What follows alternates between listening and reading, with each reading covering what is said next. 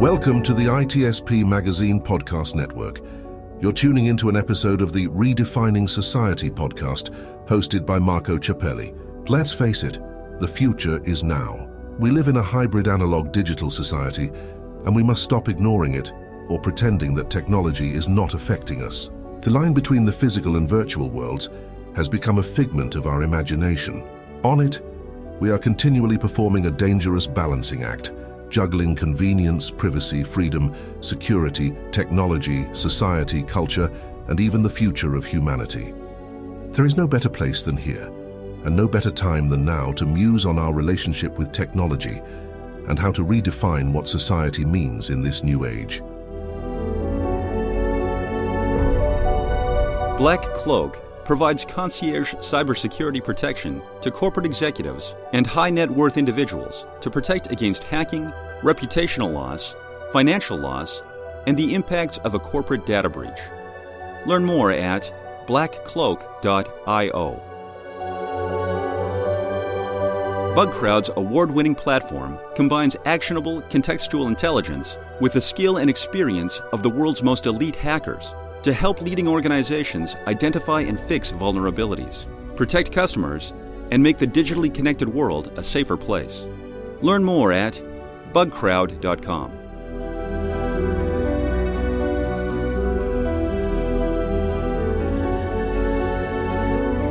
Hello, everybody. This is Marco Ciappelli. Welcome to Redefining Society podcast on ITSP Magazine, where we talk about everything at the intersection of technology, cybersecurity, and society, and sometimes just one of the three things, and sometimes we just go to space. And today, actually, that's where we're going to go. With me as a guest and co-host to support me in this mission of exploration of the space outside there is Sean Martin. Sean, welcome. Thank you for coming by. I love going to space, so thanks for the invite. Virtually, I'm excited. Or are you actually trying to go to space? That's I don't know. Well, okay. We'll find out. Maybe there is a list that you can sign up for. I have to produce a few more podcasts to earn enough money for that, I think. Oh, you're going to pay to do that. You're not going to be just because you're good at what you do. I don't know if I'm smart enough to be an astronaut. But anyway. Hey, it would be cool, a podcast from space. I'm sure they've done it from the International Space Station. But listen, I invited you because we have a really cool guest today, which is representing the Aerospace Corporation, and he is the Chief Technology Officer of that organization, Debra Emmons. She's here with us today. Hello, Debra. Welcome to the show. Thank you, Marco. It's great to be here today. Yeah, so I think you got the feeling of the show. It's very laid back. We like to make jokes, but we also like to give ideas to our audience that may be very curious about what's going on in space, and make them think about the thing that technology is doing for society and the other way around. This is why Redefining Society podcast it's doing what it's doing. So a little introduction about yourself and the corporation and what you guys do, and then we will have some questions. Yeah, great. Well, thank you. Yes. Well, I am the Vice President and Chief Technology Officer at the Aerospace Corporation. And really in this role, the scope is around our technology strategy and investments, as well as our very exciting set of prototypes where we're demonstrating new technologies and new capabilities for our customers. And then we have as well in this portfolio, this is really where we're trying to work and harness commercial solutions for our government missions.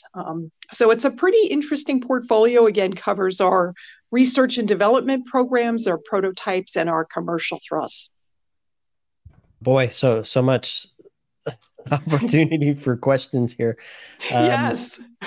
I know it's a pretty big scope. And yes, it's the technology and the innovation and the commercial pieces. Yes, and our innovation prototypes. So yes, it is a pretty exciting and challenging landscape right now. Yeah.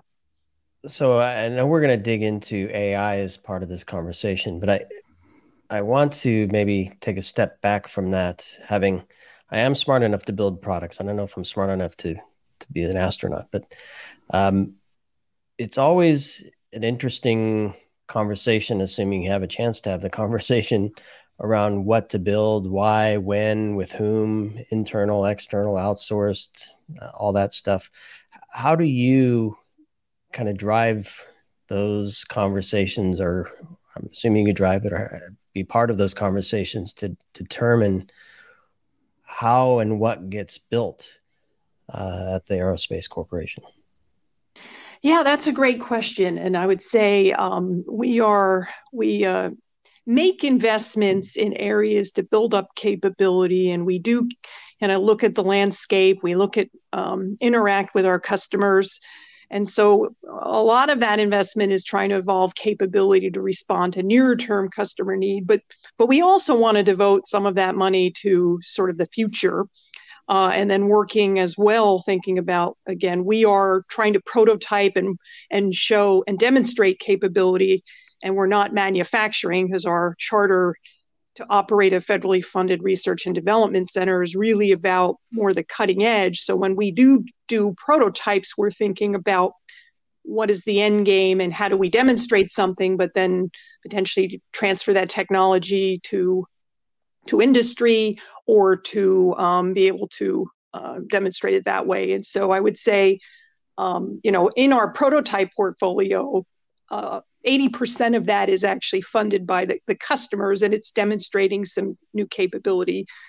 You could look at recently, one of the ones that got a lot of press earlier this year was called Moonlighter, and it was done, worked with the Department of Air Force and Air Force Research Lab, and it was the first time where we demonstrated in space a cyber satellite.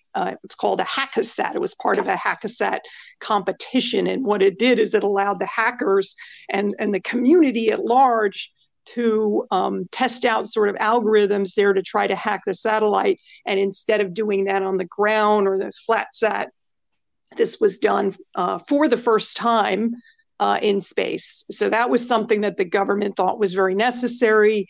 It was needed in the community.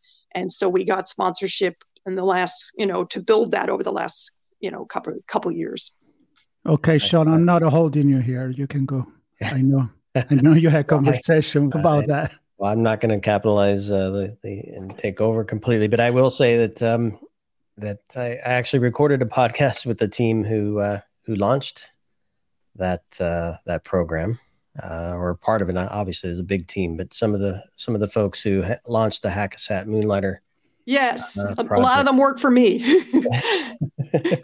and a lot of them work in our engineering group. So It's a really nice partnership that we do, right? So we have our folks who work in the engineering and technology group, and some that work in our experiments lab.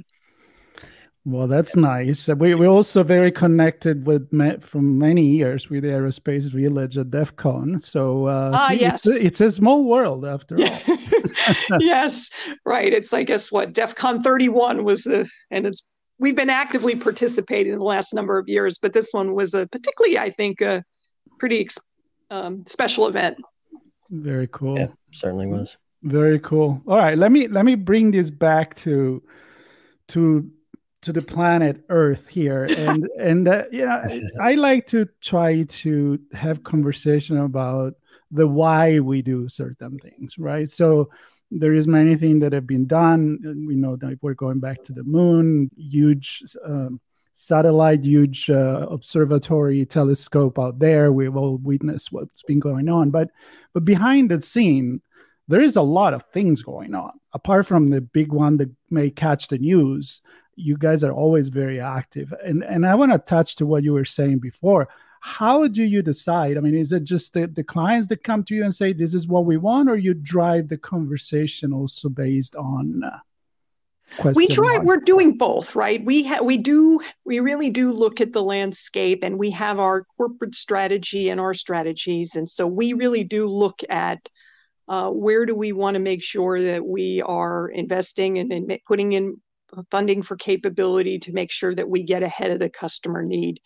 So it's really, both. And so when we look at our investment portfolio of all the R&D investments, we have some things that are evolutionary capabilities that really are more responding directly to customer need. And so it's maybe more in responsive there and trying to evolve.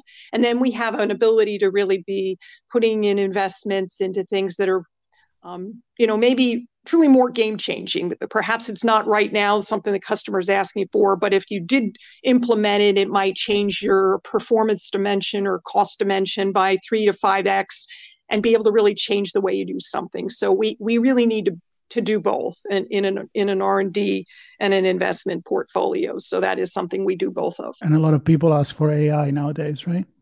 Well, yes. I mean, in fact, AI has been one of our technical and strategic initiative areas. And there's a lot of lots of lines of effort in there, right? There's the broader AI, but when we think about it, we're really looking at it more from the space and some of the data exploitation and the analytics side. But really the space AI elements is where we have been investing. So if and certainly when you think about the AI general definition or thinking about this is, certainly the ability, where we have the ability of machines to actually perform tasks that usually require this, human intelligence. And we've certainly seen that it's been having a profound effect in a lot of different industries, particularly data rich industries, such as, whether it's finance or healthcare or automotive, a lot of terrestrial industries, but there's, definitely places in space where it can also have an impact. And we are starting to see that. We are making investments, but certainly there's been investments in a lot of places for commercial and others to be able to be investing here. And I think we're starting to realize some of those types of benefits, but I think there's a lot more to go. I think when you look at AI, I think it's certainly a big area and a big field. And so you can think about, first there's sort of AI, which is the biggest area. And then if you think about these other areas of machine learning or deep learning, they're all linked, and each one is a smaller subset of the preceding, technology.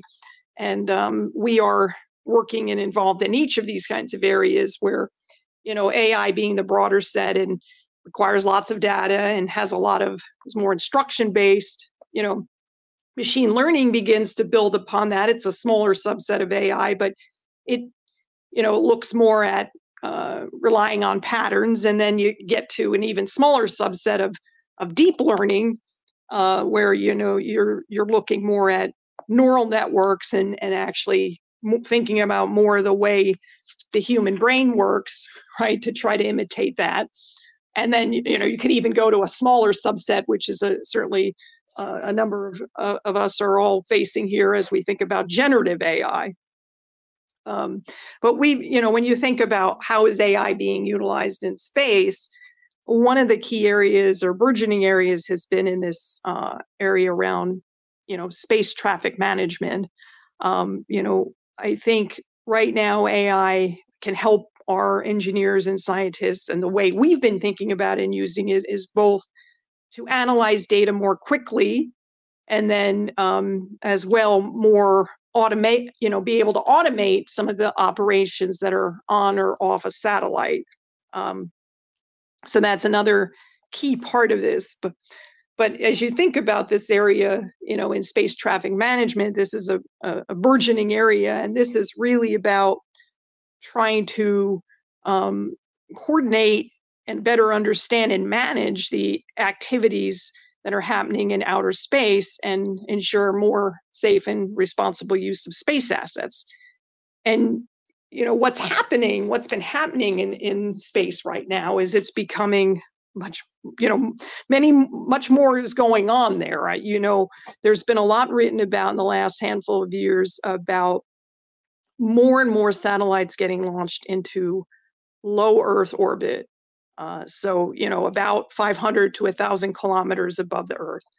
So, this, I'll say, LEO constellations, this rapid development of LEO constellations, and some of it's been actualized and some of it's still proposed, has meant that there's, more progress in a lot of the different applications areas. So, more opportunities for communications, more opportunities for navigation and remote sensing, as we have a lot more capability. So, the crowding is happening both from the physical sense, right? Because you have a lot more satellites up there, a lot more numbers of satellites.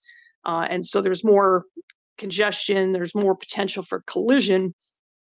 But I think you also have to think about what are the different, the missions that are happening with these. There's a lot more data because you have different types of missions. So there's not just the physical assets of the spacecrafts, but each of these satellites is going to have sensors. And so whether you're in Earth observation applications, whether it's for agriculture or forestry or the military or intelligence or even beyond Earth, these assets now are beginning to collect data every day. And, we're going to be approaching here terabytes of data. So you have, sensors that collect telemetry, and telemetry data is that data that gives you the state and the health of the spacecraft. And as well, you can collect mission data. And that could be, again, related to what is the primary objective of this mission, of this satellite. Is it to collect, images and pictures? Is it overhead infrared?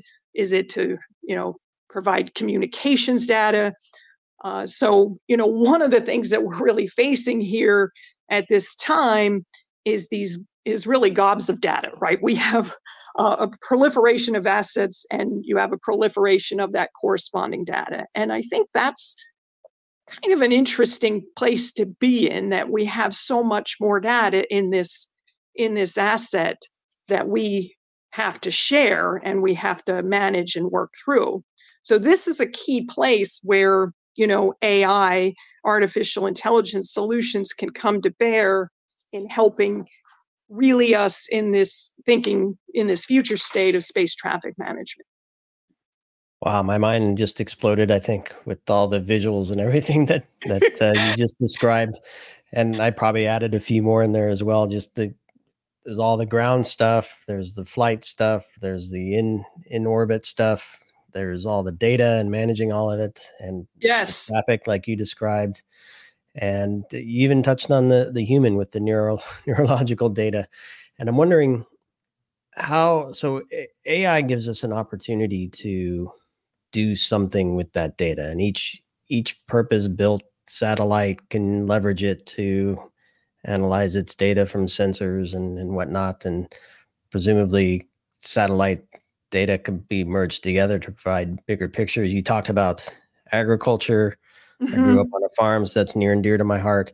I lived in a place that was prone to wildfires, so satellites that look for areas that are prone and or have spot fires that could break out is another area of interest. Right. Is there anyone looking at this big picture, and I presume it might be you and your team, to say, here's how best to pull the data we need together to solve bigger problems that wasn't possible 5-10 years ago? Well, yeah. So, I mean, that's a great question. And I think we are working in this area, and we as with your opening remarks about where we making investments and where do we think, our important capability. This is an area that we are working and looking at to be able to work with our customers, as well as the burgeoning industry component of this, because the other piece of this is that all of this AI is really kind of intersecting between the government elements as well as private companies that really see new business applications and new business needs here. And we are working in a lot of those spaces with the government to be able to leverage new commercial capability, to be able to work through all that. And that is one of the areas we're doing as part of this new Commercial Space Futures Office, where maybe areas that didn't have as much commercial or are really burgeoning, right? So there's a lot more capability. A lot of companies are looking at business plans, but there's a number of places where you talked about. So some of the ways that AI companies can come to bear is on the, just in terms of where, I'll say the knowledge and management around it, protection and continuity of those space-based assets. There's all kinds of workarounds, characterizing those objects, there's the data processing and the analysis. So part of it is AI processing large amounts of data from various sources. So we are working through that. Some of that is on the looking at how do you bring in more data into these sources so you can,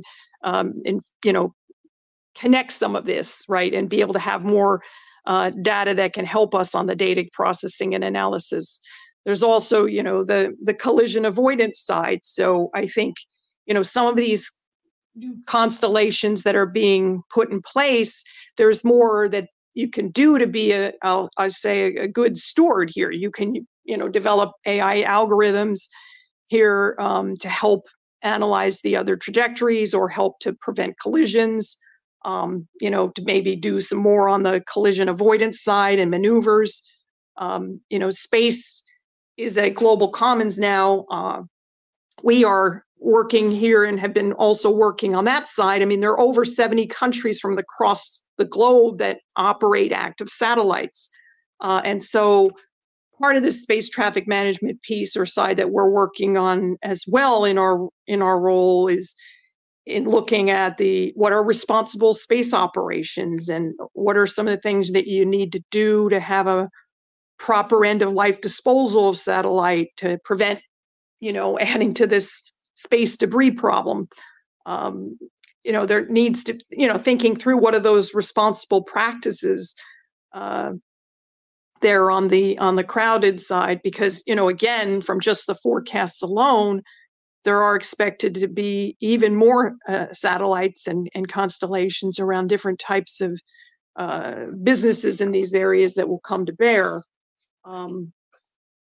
So that is a place where I think we are working, and certainly where we see that, commercial companies are working and where they can enhance their plans around this to enhance the space traffic management side of things through AI. The other areas, right, are maybe in participation in some of these space traffic management governance activities. We're trying to be part of and drive industry associations and forum around space safety and space traffic management. There's also some ways to begin to move towards collaborating on some of the standards, right? Having some formats that simplifies things so you can have more information exchange.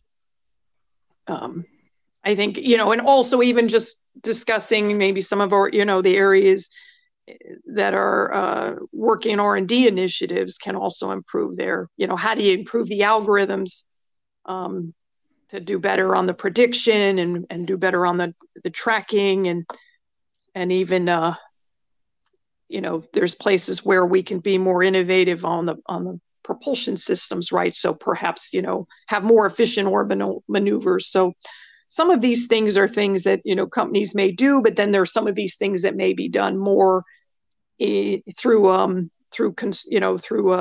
governance or through educating working with the space community more broadly. Right. So I want to go, first of all, every time you say traffic, I'm imagining this 405 that goes from yes, all around. For people, we are in LA area, so we know what 405 is. That highway that is always packed and doesn't matter what time of the day. So that's what's going on in space. That's the kind of sad. No, but apart from the joke, I wanted to ask you, as we get close to an end here, how we can leverage, and I'm sure you're already leveraging AI for developing the hardware as well. So apart from analyzing the data, coming back to the planet, because that's usually the answer for the people that are like, oh, why are we going to space?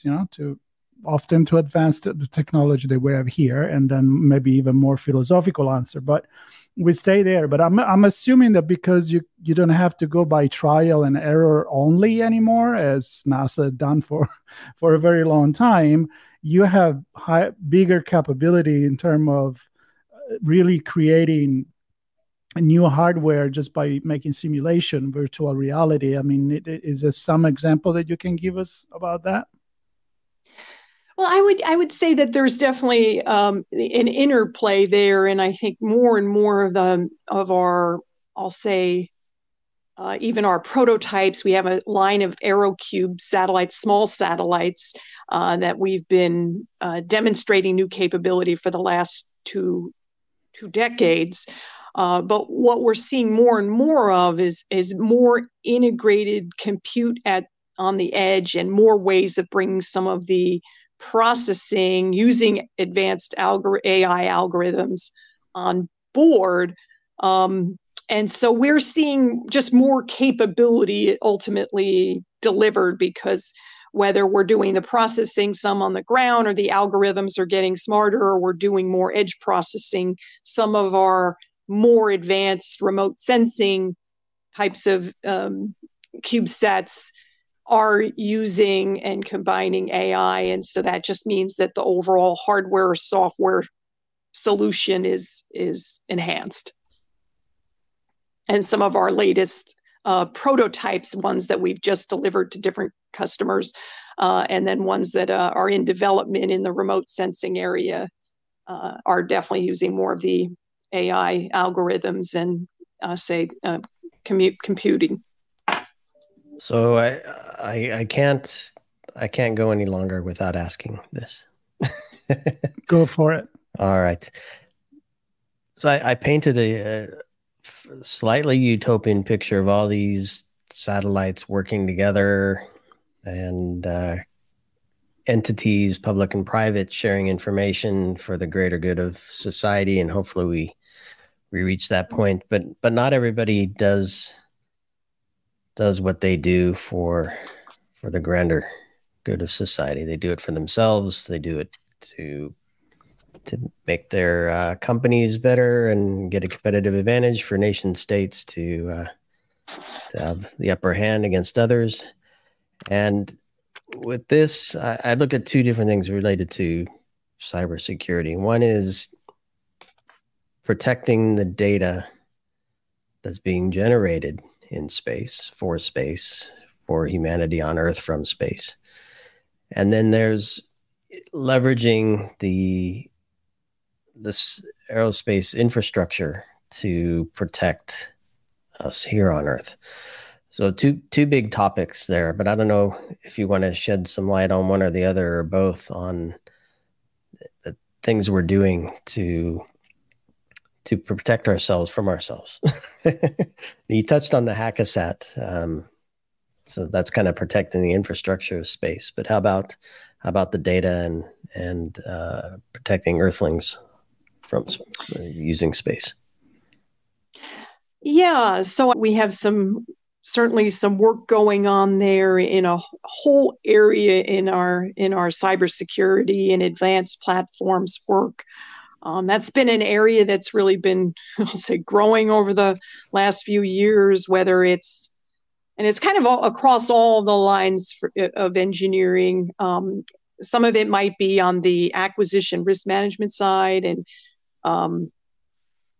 system security engineering, to actually looking at what are some of the next gen crypto requirements and bringing the crypto design into place. There's work in the spacecraft security itself, in terms of the space vehicle security and understanding sort of the way the threats can impact the spacecraft themselves. So it's, there's space vehicle pen testing and prototypes that were worked in, test beds and mitigations there.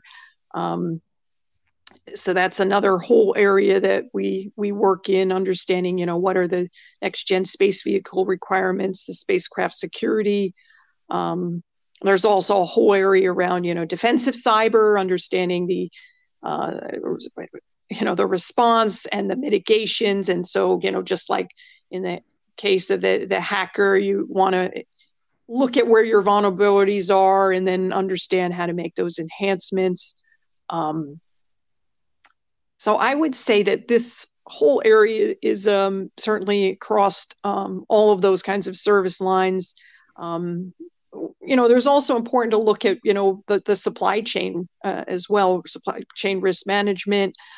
So that's another area, thinking about, again, types of simulations, types of assessments. So just really looking at bringing this into the forefront. And then I would say that even a place for the strategies and how do you mitigate and what is a governance construct. So I would say that the whole area of cybersecurity, cyber engineering, bringing cyber into our platforms and better understanding that has been something that we are trying to get ahead of that need and respond to that. That's there's the threats and computing needs across the whole space enterprise, and they're continuing to evolve, and in some ways move faster than all of us can effectively respond. So I think that is something that we have to continue to do and work through, and so we're definitely working in all of those areas around acquisition, network support, and different types of looking at architectures and doing that spacecraft security and looking at the responses and mitigations. So that is an area that we have been working in. And who knows what you're going to work on in 5 years from now, because the rhythm that space has been. I'm thinking that all the commercialization of space, all the company that now private company that before you didn't have, and I'm assuming there are many more which you probably already work with. So it will be interesting to see how this highway is going to connect here with planet Earth, and of course everything done as you clearly explained with security in mind and yes. I remember I've been lucky enough to have several astronauts on my show, and when we talk about the history of NASA, the idea of going to the moon and bring people safe back was always at the core of everything that when you send somebody in space, you're not just tossing the coin, right? So that's you do right. everything you can, and hopefully. And for sure, nowadays, technology, data, and AI can probably help us to do it even with more security, not only from a cybersecurity perspective, but security for the people that are going to space. So, Sean, if you can find the money, I guess you can do it securely. I'll have to flip the Bitcoin when I go to space. No, this is, super, super cool conversation. I think as an engineer at heart, I can appreciate a lot of what you described, Debra. And I think it's important for folks to know, especially those listening to Marco's show, Redefining Society, that there's a lot of future planning and visionary stuff taking place in your organization that's going to have a huge impact on how we live on a daily basis. And it's going to be exciting to see what you and the team pull together in collaboration with public and private sector. Yeah, you're spot on. It's pretty exciting times, a lot of uncertainty in the future, but I think some real opportunities here and some ways to work differently across commercial and government.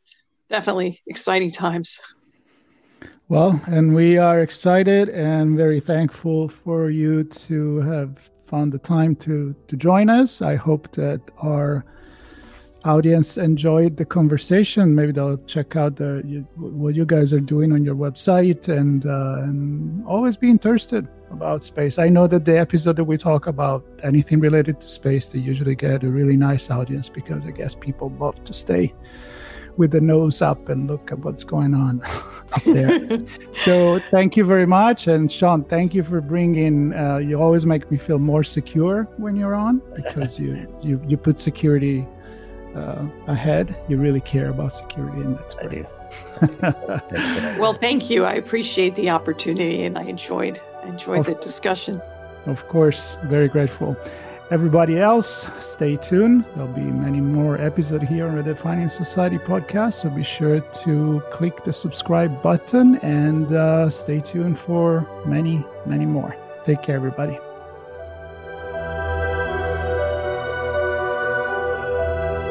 BugCrowd's award-winning platform combines actionable contextual intelligence with the skill and experience of the world's most elite hackers to help leading organizations identify and fix vulnerabilities, protect customers, and make the digitally connected world a safer place.